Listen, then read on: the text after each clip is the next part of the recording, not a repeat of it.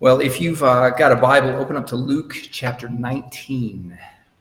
Luke 19. We continue our series through the Gospel of Luke.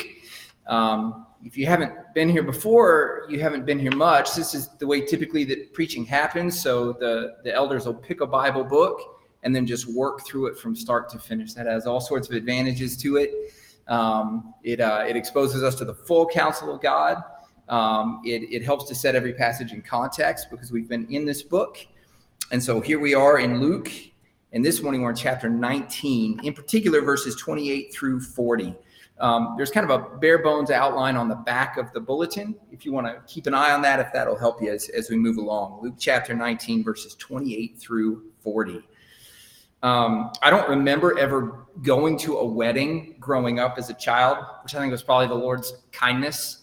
But once I got in college and started making friends that were the age where they could get married, and then, of course, graduate school after that, I started being in weddings. So it kind of went from nothing to do with weddings to being in weddings. So 15 of them, 15 times where I had to get a tux rental in particular, which I feel like now I could have put Nora through a year of college. But what are you going to do? The Lord knows what he's doing. So getting to see weddings up close, you realize a couple of things about weddings. And one thing that's central in terms of the ceremony is they want to highlight the bride. So everything about that service, or at least most about that service, is to be able to recognize this is the bride. So, for example, the bride has that white dress on, at least typically. And if you know wedding etiquette, no other lady is supposed to be wearing white. That's because the bride is supposed to stand out. She's the one that walks down the aisle. So she has that unique spot that she walks down where nobody else is walking down that except maybe your dad or whoever's giving her away. All the eyes are supposed to be trained on her. So everything about the service is highlighting who that bride is. There's these signals. Well, those are the same kinds of things that we see in our passage. So there's all these signals in this passage in Luke that are God saying this thing to us. And what he's saying is that Jesus is my promised king. So all these details of this passage that we're going to see, they're all pointing to that central truth. It's the main point of this passage. Jesus is my promised king. So hear the word of the Lord. Luke chapter 19, verses 28 through 40. When he had said these things, he went on ahead going up to Jerusalem. As he approached Bethphage and Bethany at the place called the Mount of Olives, he sent two of the disciples and said, "Go into the village ahead of you. As you enter it, you will find a young donkey tied there on which no one has ever sat. Untie it and bring it. If anyone asks you, 'Why are you untying it?' say this, 'The Lord needs it.'" So those who were sent left and found it just as he had told them. As they were untying the young donkey, its owner said to them, "Why are you untying the donkey?" "The Lord needs it," they said. Then they brought it to Jesus. And after throwing their clothes on the donkey, they helped Jesus get on it. As he was going along, they were spreading their clothes on the road. Now he came near the path down the Mount of Olives, and the whole crowd of the disciples began to praise God joyfully with a loud voice for all the miracles they had seen. "Blessed is the King who comes in the name of the Lord. Peace in heaven and glory in the highest heaven." Some of the Pharisees from the crowd told him, "Teacher, rebuke your disciples." He answered, "I tell you, if they were to keep silent, the stones would cry out." Well, again, this passage, it's all about God's recognition that Jesus is the promised king. And God's people, they were waiting for a king. And that's why in the gospel stories, we've seen it several times in Luke, people keep asking Jesus, when is the kingdom coming? Because the understanding is, okay, you're the king. When are you bringing in the kingdom? And they had a very specific thing in mind. They thought that he was going to bring it in with a sword, that it was sort of going to be an aggressive bringing in of the kingdom, the way that earthly kingdoms work. And they're basing all of that on the fact that God had promised a coming king. So this isn't something they created. This is something from the Old Testament. God had told his people that a king was coming. Listen to the promise God gives to King David back in 2 Samuel chapter 7, verse 12. He gives him this covenant. This is what he says. 2 Samuel 7, verse 12.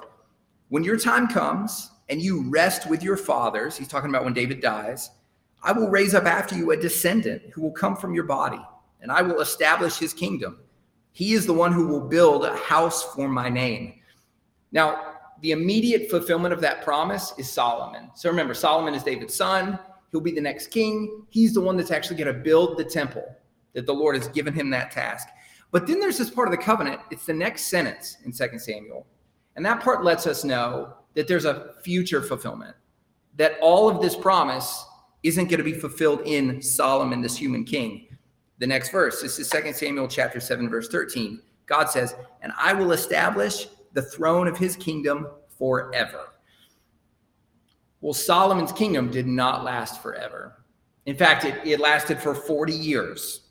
So any thoughtful hearing of this covenant to David, this promise to David, they would have known there was a fundamentally different kind of king who was coming. Somebody past Solomon, somebody who's more than Solomon was, that God is promising to his people. Okay, so that's back in 2 Samuel. It's a promise that Israel would have all been familiar with. So now let's fast forward to the beginning of Luke's gospel. This is Luke chapter 1, verse 31. And this is Gabriel, him explaining to Mary what's happening here. Now listen, you will conceive and give birth to a son, and you will name him Jesus.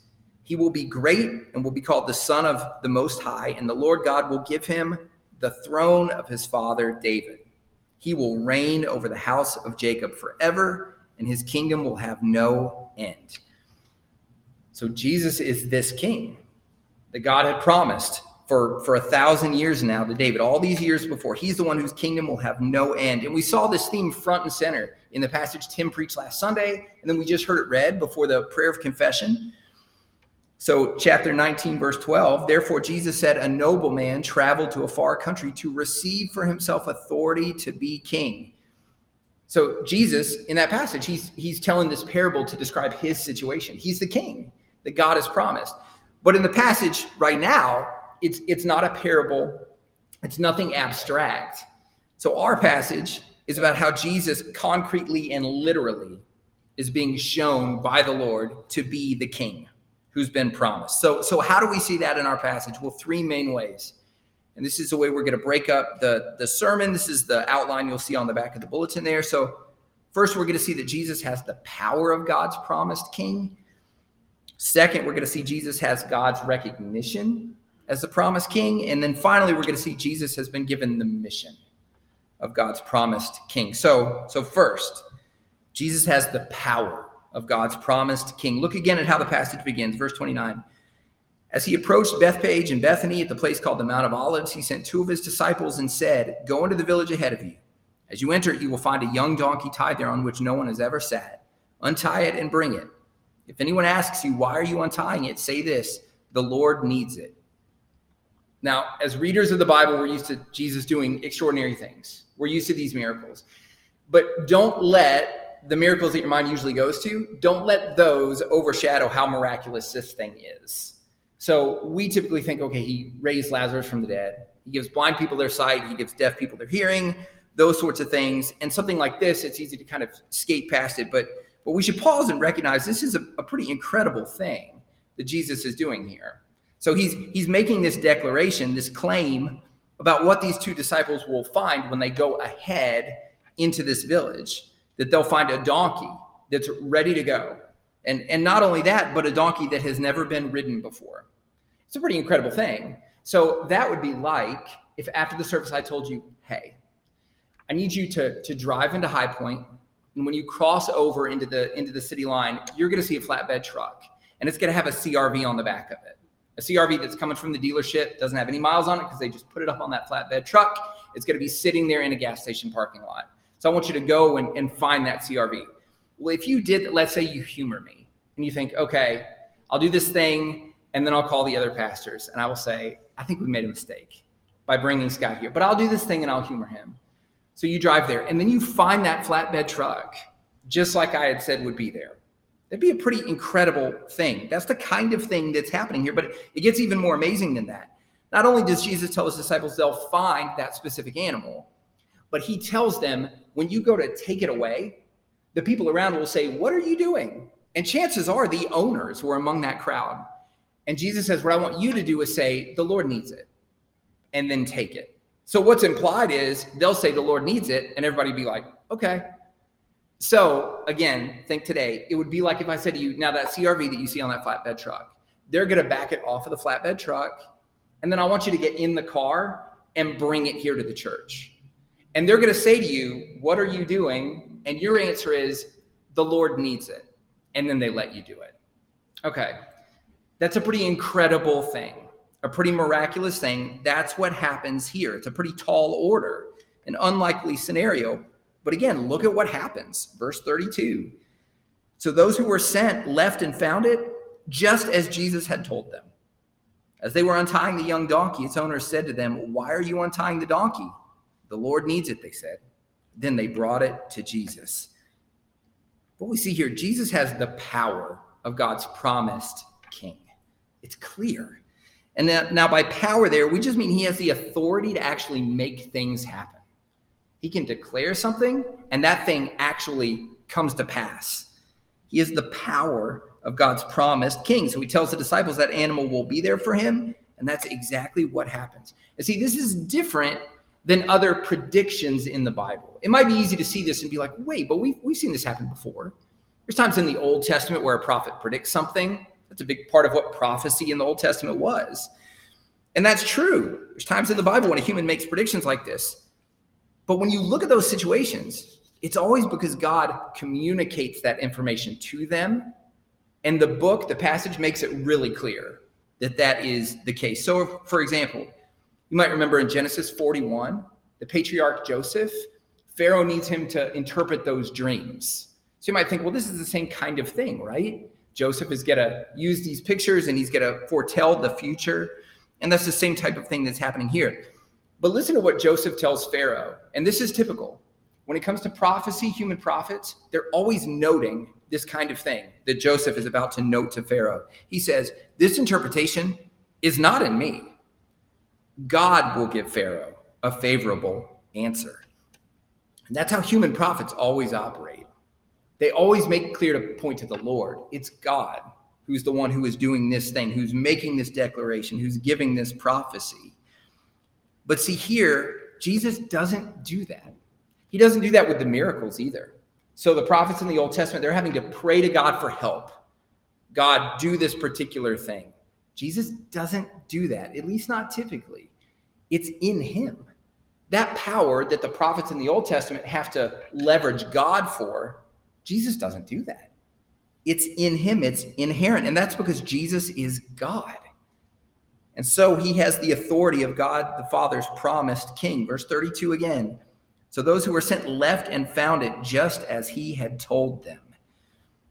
That's what happens when God's king says something. When he says something, you'll find it just as he told you. Now think about how encouraging that should be for you. How encouraging that should be for me. Everything Jesus tells us, it will turn out that way exactly. He's exactly precisely right about everything. And where that gets particularly encouraging is when you think about the promises he makes to us as Christians. They're all true. Every single one of them. So when he tells you he's returning one day, he's exactly precisely right about that. That will happen. When he tells you that as a Christian that you'll be raised to everlasting life, that is precisely exactly true. It's exactly what will happen. When he tells you that any suffering you have in this life will pale in comparison with the joy of being with Christ face to face for eternity, he's precisely exactly right about that.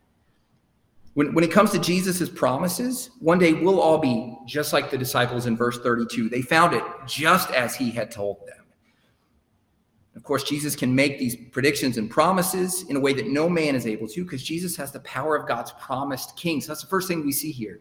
God's making it clear. He's the one. He's the promised king. But second, and representing a larger portion of our passage, Jesus has the recognition of God as the promised king.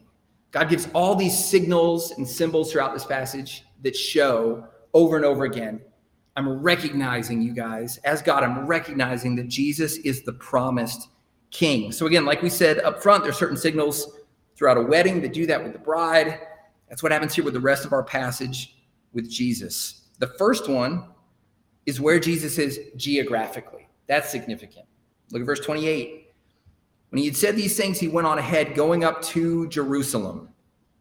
In the Old Testament, Jerusalem was the city of the king. In fact, when David is pronounced by the people to be the king, after the Lord says, "This is your king," we're told that he marches up to Jerusalem. talks about this in First Chronicles. It says, David took up residence in the stronghold. Therefore, it was called the city of David. So once he's declared to be king, he goes immediately to Jerusalem, and then he sits down there. And then it's understood to be the city of David. That's what Jerusalem was. It's the city of the king. That detail, it's not irrelevant that Jesus is marching to Jerusalem in our passage. It's God saying he's the promised king, right? So there's that signal just geographically, but it doesn't stop there. He's coming into Jerusalem. Look at the particular path that he takes. Verse 37. Now he came near the path down the Mount of Olives. That's another location that has a lot of significance in the Old Testament, the Mount of Olives. So in Zechariah 14, we're told that the Mount of Olives is where God's Savior will reveal himself to the world, where he will come to save his people. That's the Mount of Olives, and that's where Jesus is coming from, that path. I don't know how many of you are NBA fans. There's not as much going in the NBA as there used to be, but the NBA used to be great. The 90s, NBA was great. The 80s, the NBA was great. So you might remember Magic Johnson and the Lakers. You might not care about this at all, but I think you'll see the point, so bear with us. So the Lakers in the 80s, really, really good basketball team. Magic Johnson, really, really good point guard. Okay, so you may have heard that name, Magic Johnson. Their center was Kareem Abdul-Jabbar. He was a really good basketball player. He was their leading scorer. So in 1980, they're about to head to the championship game. Kareem Abdul-Jabbar gets injured. Their leading scorer, not only that, but their team leader, he's out. And it was bigger than just those points. So I'll give one example, and then we'll bring it back around, and you'll see what this is all about. But on the team bus, Kareem Abdul-Jabbar would sit in the front seat. He would get on before all the other players, and he would get off after all the other players. And what happens is he's there in the front. All those players walk past him. What's being communicated there is, hey, I'm going to lead this team. I'm the leader of this team. So he gets injured, and all the Lakers are thinking, we're toast, right? What are we going to do? Kareem is out. So Magic Johnson, he's a rookie. It's his first year. He gets on the bus first, and he sits in that front seat. And all of the teammates and all the coaches knew what he was communicating, which was, I'm going to take Kareem's spot. I'm gonna lead this team, so you can get on my back, and I'll carry you. Well, see, there's a symbolic thing there, and everybody on the Lakers understood it. That's the kind of thing that's happening here. With all these details, God is putting Jesus in that front seat. He's letting people know, hey, for a time, David was in that seat. For a time, Solomon was in that seat, but they were just shadows. So who really belongs there is Christ. So with all these details, the geography coming down from the Mount of Olives, everything so far, everything we're going to see, God is putting Jesus in this spot. And again, the spot he puts him in these first two details is that he's coming to Jerusalem and that he's coming from the Mount of Olives. These are details of God saying, Jesus is my promised king, but there's more. Look at the way Jesus descends the mount and enters Jerusalem, his mode of transportation, verse 35. Then they brought it to Jesus, and after throwing their clothes on the donkey, they helped Jesus get on it. So he comes down the path on a donkey. Again, not an insignificant reference. So this is from Zechariah, prophet in the Old Testament, chapter 9, verse 9. See if this sounds familiar. Rejoice greatly, daughter Zion. Shout in triumph, daughter Jerusalem.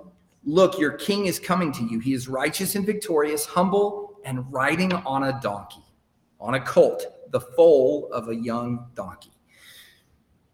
So in verse 33, when Jesus' disciples bring this young donkey to him and put him on it, that he can ride it into Jerusalem, again, that's God saying, remember this prophecy.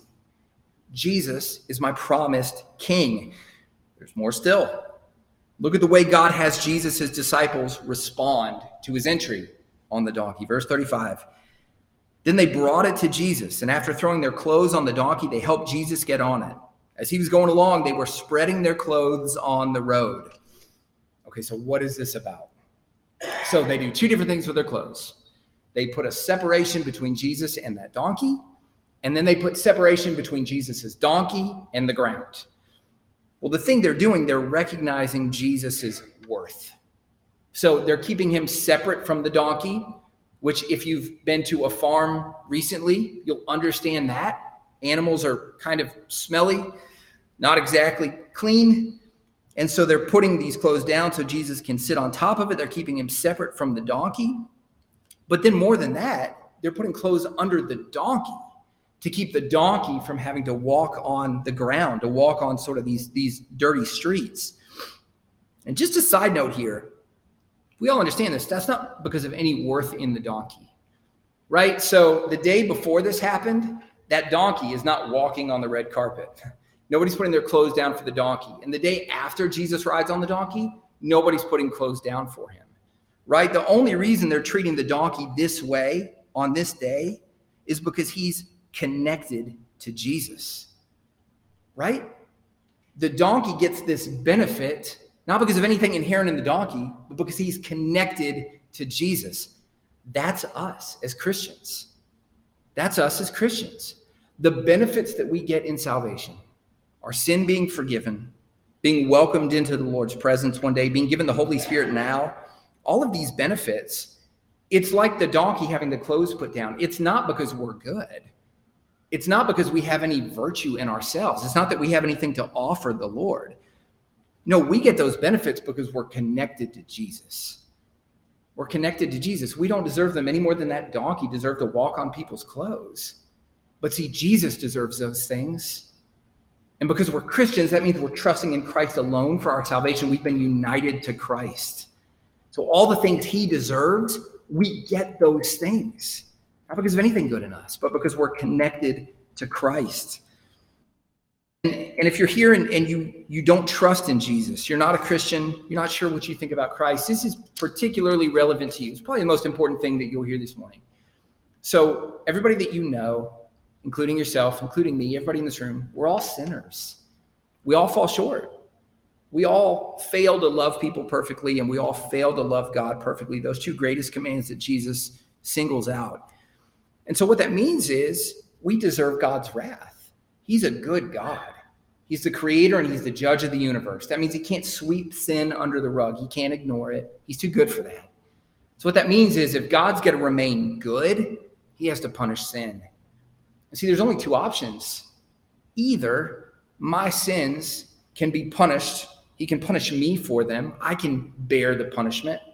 Or Christ can bear it on our behalf. And the way that works, it's not the way that every other world religion talks about it. Even some groups that would say they're Christian, the way they would talk about it, where you work hard and then hopefully you'll be good enough to gain God's approval. That's not true. That could never, ever happen. No, the way to get in on that, the way to be connected to Christ is through trust alone in Christ alone. Not trust in our own merits, trust in his merits, trust in his goodness. If you have questions about that, about believing in the gospel, trusting in Christ and gaining these benefits, having your sins forgiven through him taking your place on the cross, talk to me after the service. Talk to Pastor Charlie, Pastor Tim, Pastor Mark. So these people, they put their coats down on the donkey, put their coats down on the road as a way of recognizing Jesus' worthiness and their unworthiness. And that's a good question for us as Christians. So do you recognize as a Christian Jesus' inherent worthiness and your inherent unworthiness? And again, we can think about that picture. They put Jesus up on the donkey. He's elevated and they're all down low. That's the picture. He's up there. We're down here. That's the way we should understand our situation. We should be like John the Baptist. You might remember this, but he says he must increase and I must decrease. And that's a good question to ask yourself as a Christian. In my life, is it clear that I'm elevating Jesus above myself? Is it clear in my life that I'm putting him up on the donkey and that I'm down on the ground? One practical example of that, you can think of a lot, but we'll just think about one. How do you respond to praise from other people? So when somebody tells you that you're good, that you've done something good, how do you respond to that praise? So do you accept it fully, like you're the one responsible for it? Yeah, that's right. I am good. I did do good at that. Like it's a thing that comes from inside of us? Or do you deflect the praise to the Lord? Do you boast in God for that thing? When you do that second thing, that's you putting Christ up on the donkey, elevating him. Verse 35, then they brought it to Jesus, and after throwing their clothes on the donkey, they helped Jesus get on it. And once again, all this is making clear that Jesus is the king. That's what God's saying with all these details. But then even after all these other signals, God finally makes it absolutely explicit by what the people say. And it was part of our call to worship this morning, the responsive reading. They quote from this particular psalm. Look at verse 37, what they say.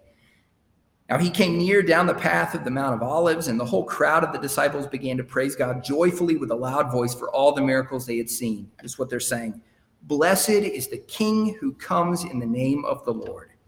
Peace in heaven and glory in the highest heaven. So it's made verbally clear. There were signals and symbols before. Now it's made verbally clear. God's people are recognizing what God recognizes about Christ. He's God's promised king. And we see a big part of the way they had come to understand that. How did they get to that point? God knew that Jesus was his promised king. How did the people come to that conclusion? Look at the end of verse 37. The disciples began to praise God joyfully with a loud voice for all the miracles they had seen. So they had seen Jesus do things that they understood that only God's promised king would be able to do. These particular healings, these miracles, the way he transformed people's hearts, like the way he did with the tax collector that we saw just a few weeks ago. They'd seen him do all of these things, and they understood, okay, this is God's chosen king. More than that, they had come to understand that he was a divine king, not just merely a human, but he's a divine king. In fact, the passage we quoted from Zechariah earlier about the Savior coming down on the Mount of Olives. So, okay, we understand clearly that's pointing ahead to Jesus. Well, the interesting thing is in Zechariah, when you look at who the person is that comes down to the Mount of Olives, it's Yahweh, God. That's the proper name God had given himself, revealed to Moses in Exodus 3. There's no mistaking that. It's God. But of course, that passage is applied to Christ. That's because Jesus is God. So he's not only God's promised king, but he's a divine king. And that's the way they respond to him. Look at verse 38 again. Blessed is the king who comes in the name of the Lord. Now that word blessed or blessed, that's a synonym for praise. So there's a psalm that says, bless the Lord, O my soul. You guys may have sung that song here before. That means praise the Lord. You're telling your soul to praise the Lord. So that's what they're saying here. Verse 38, blessed is the king. Praise the king. Now we're given some other stories in the New Testament where a group of people tries to give praise to somebody who is merely a human, somebody who's just a guy, and it never turns out well. Let me give you 3 examples, because you might say, okay, Jesus accepts this praise, but he's just being polite. He doesn't want to correct them. They don't know what they're saying. But here's some examples of when this kind of thing happens. So in Acts chapter 10, verse 26, there's a group of folks who bow down and attempt to give praise to the apostle Peter. Listen to how Peter responds. But Peter lifted him up, saying, stand up, I too am just a man. So he doesn't have any time for that, right? To accept praise. In Acts 14:14, there's a group of people who try to give praise to Barnabas and Paul. Listen to how they respond. But when the apostles Barnabas and Paul heard of it, they tore their garments and rushed out into the crowd, crying out, men, why are you doing these things? We also are men of like nature with you. In Revelation 22:9, it even happens with an angel. You might remember this. The apostle John is trying to worship this angel. This is what the angel says. He said to me, you must not do that. I am a fellow servant with you. The true followers of the Lord, they never let somebody give them praise that only God deserves. And I think this is what the Pharisees are thinking at the end of our passage.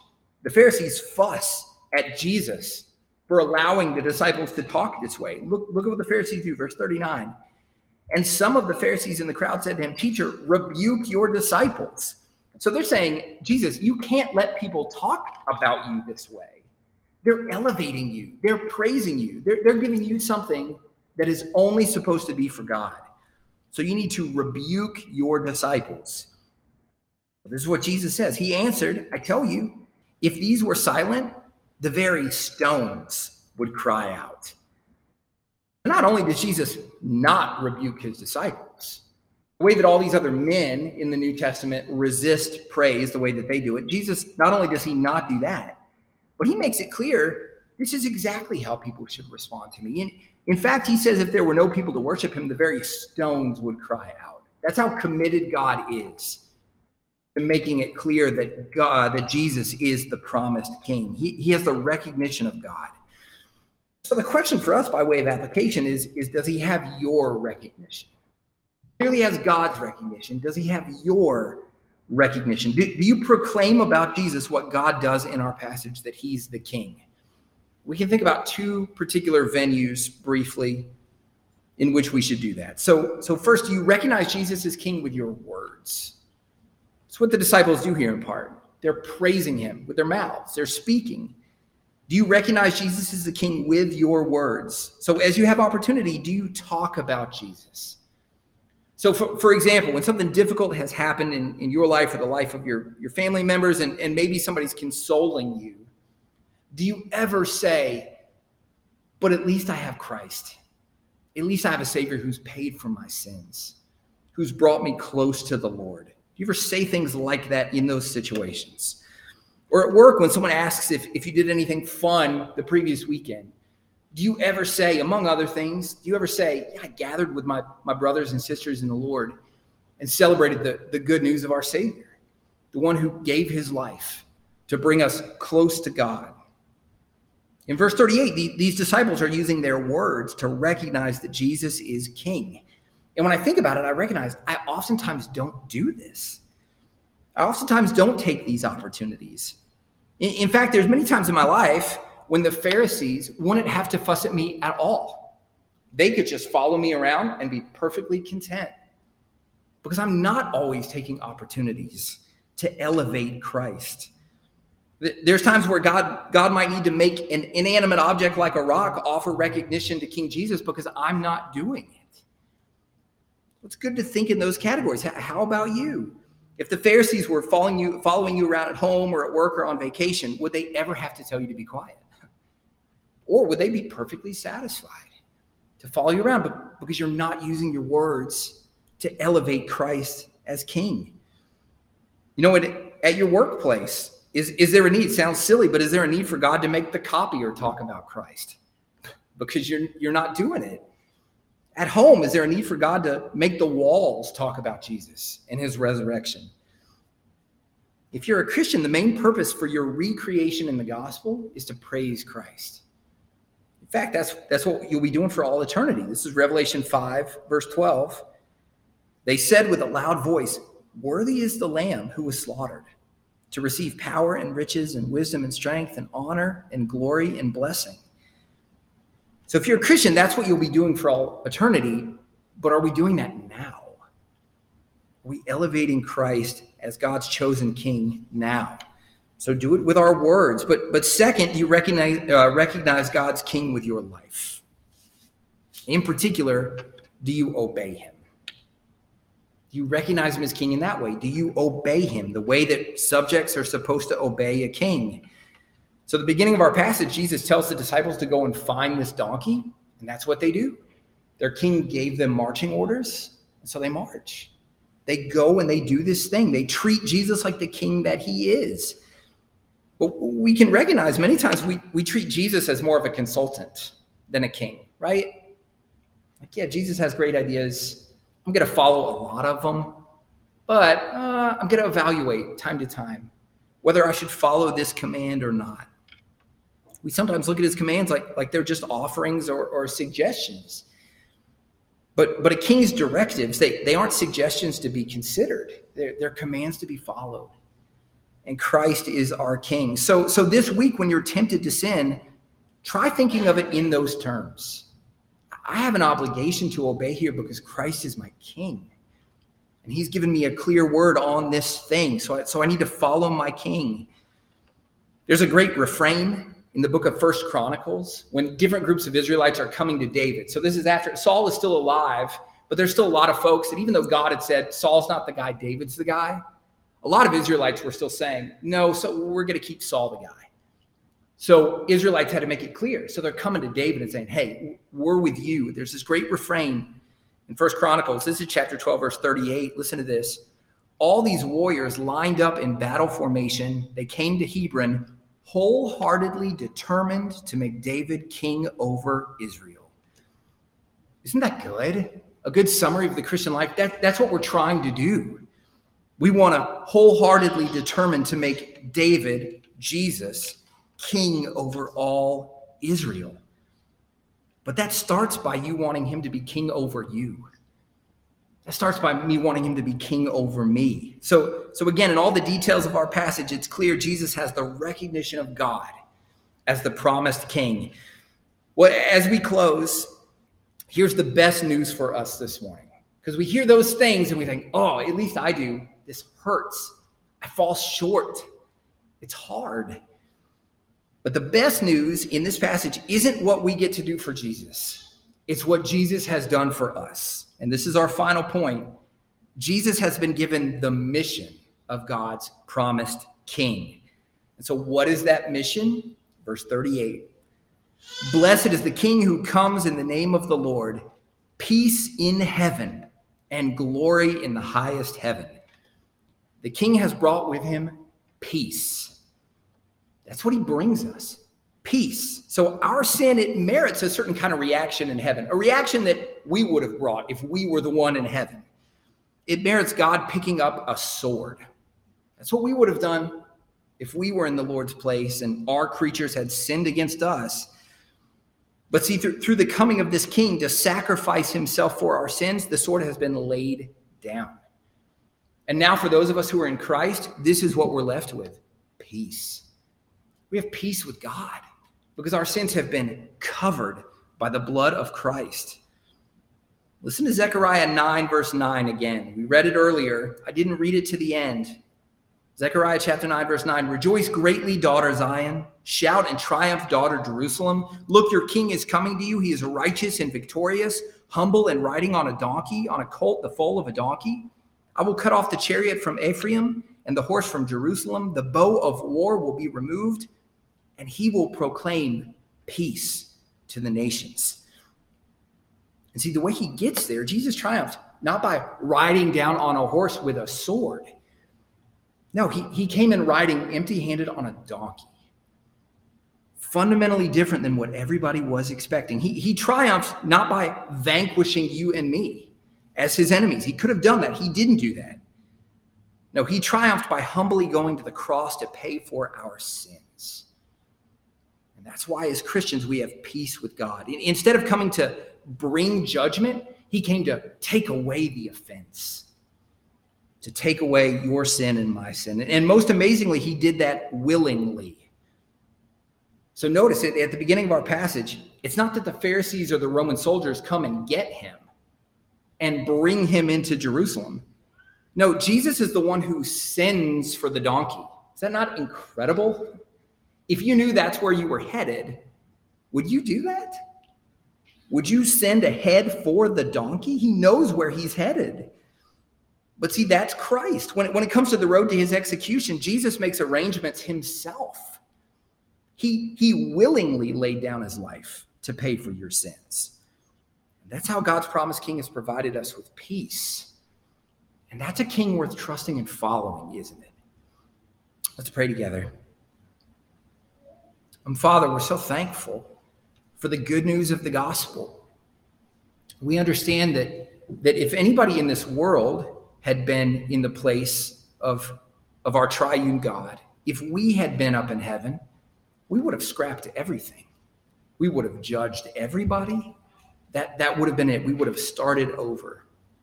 Father, we're so thankful that you are so much more gracious and loving than we are. And so, Father, your solution was to send your son. And Christ went willingly, not to conquer with a sword and vanquish us as his enemies, but to go humbly to the cross and to give his life, to give all of himself on our behalf to pay for our sins. We're so thankful for the peace that we have in Christ. We understand that there was only one person that could have secured that for us.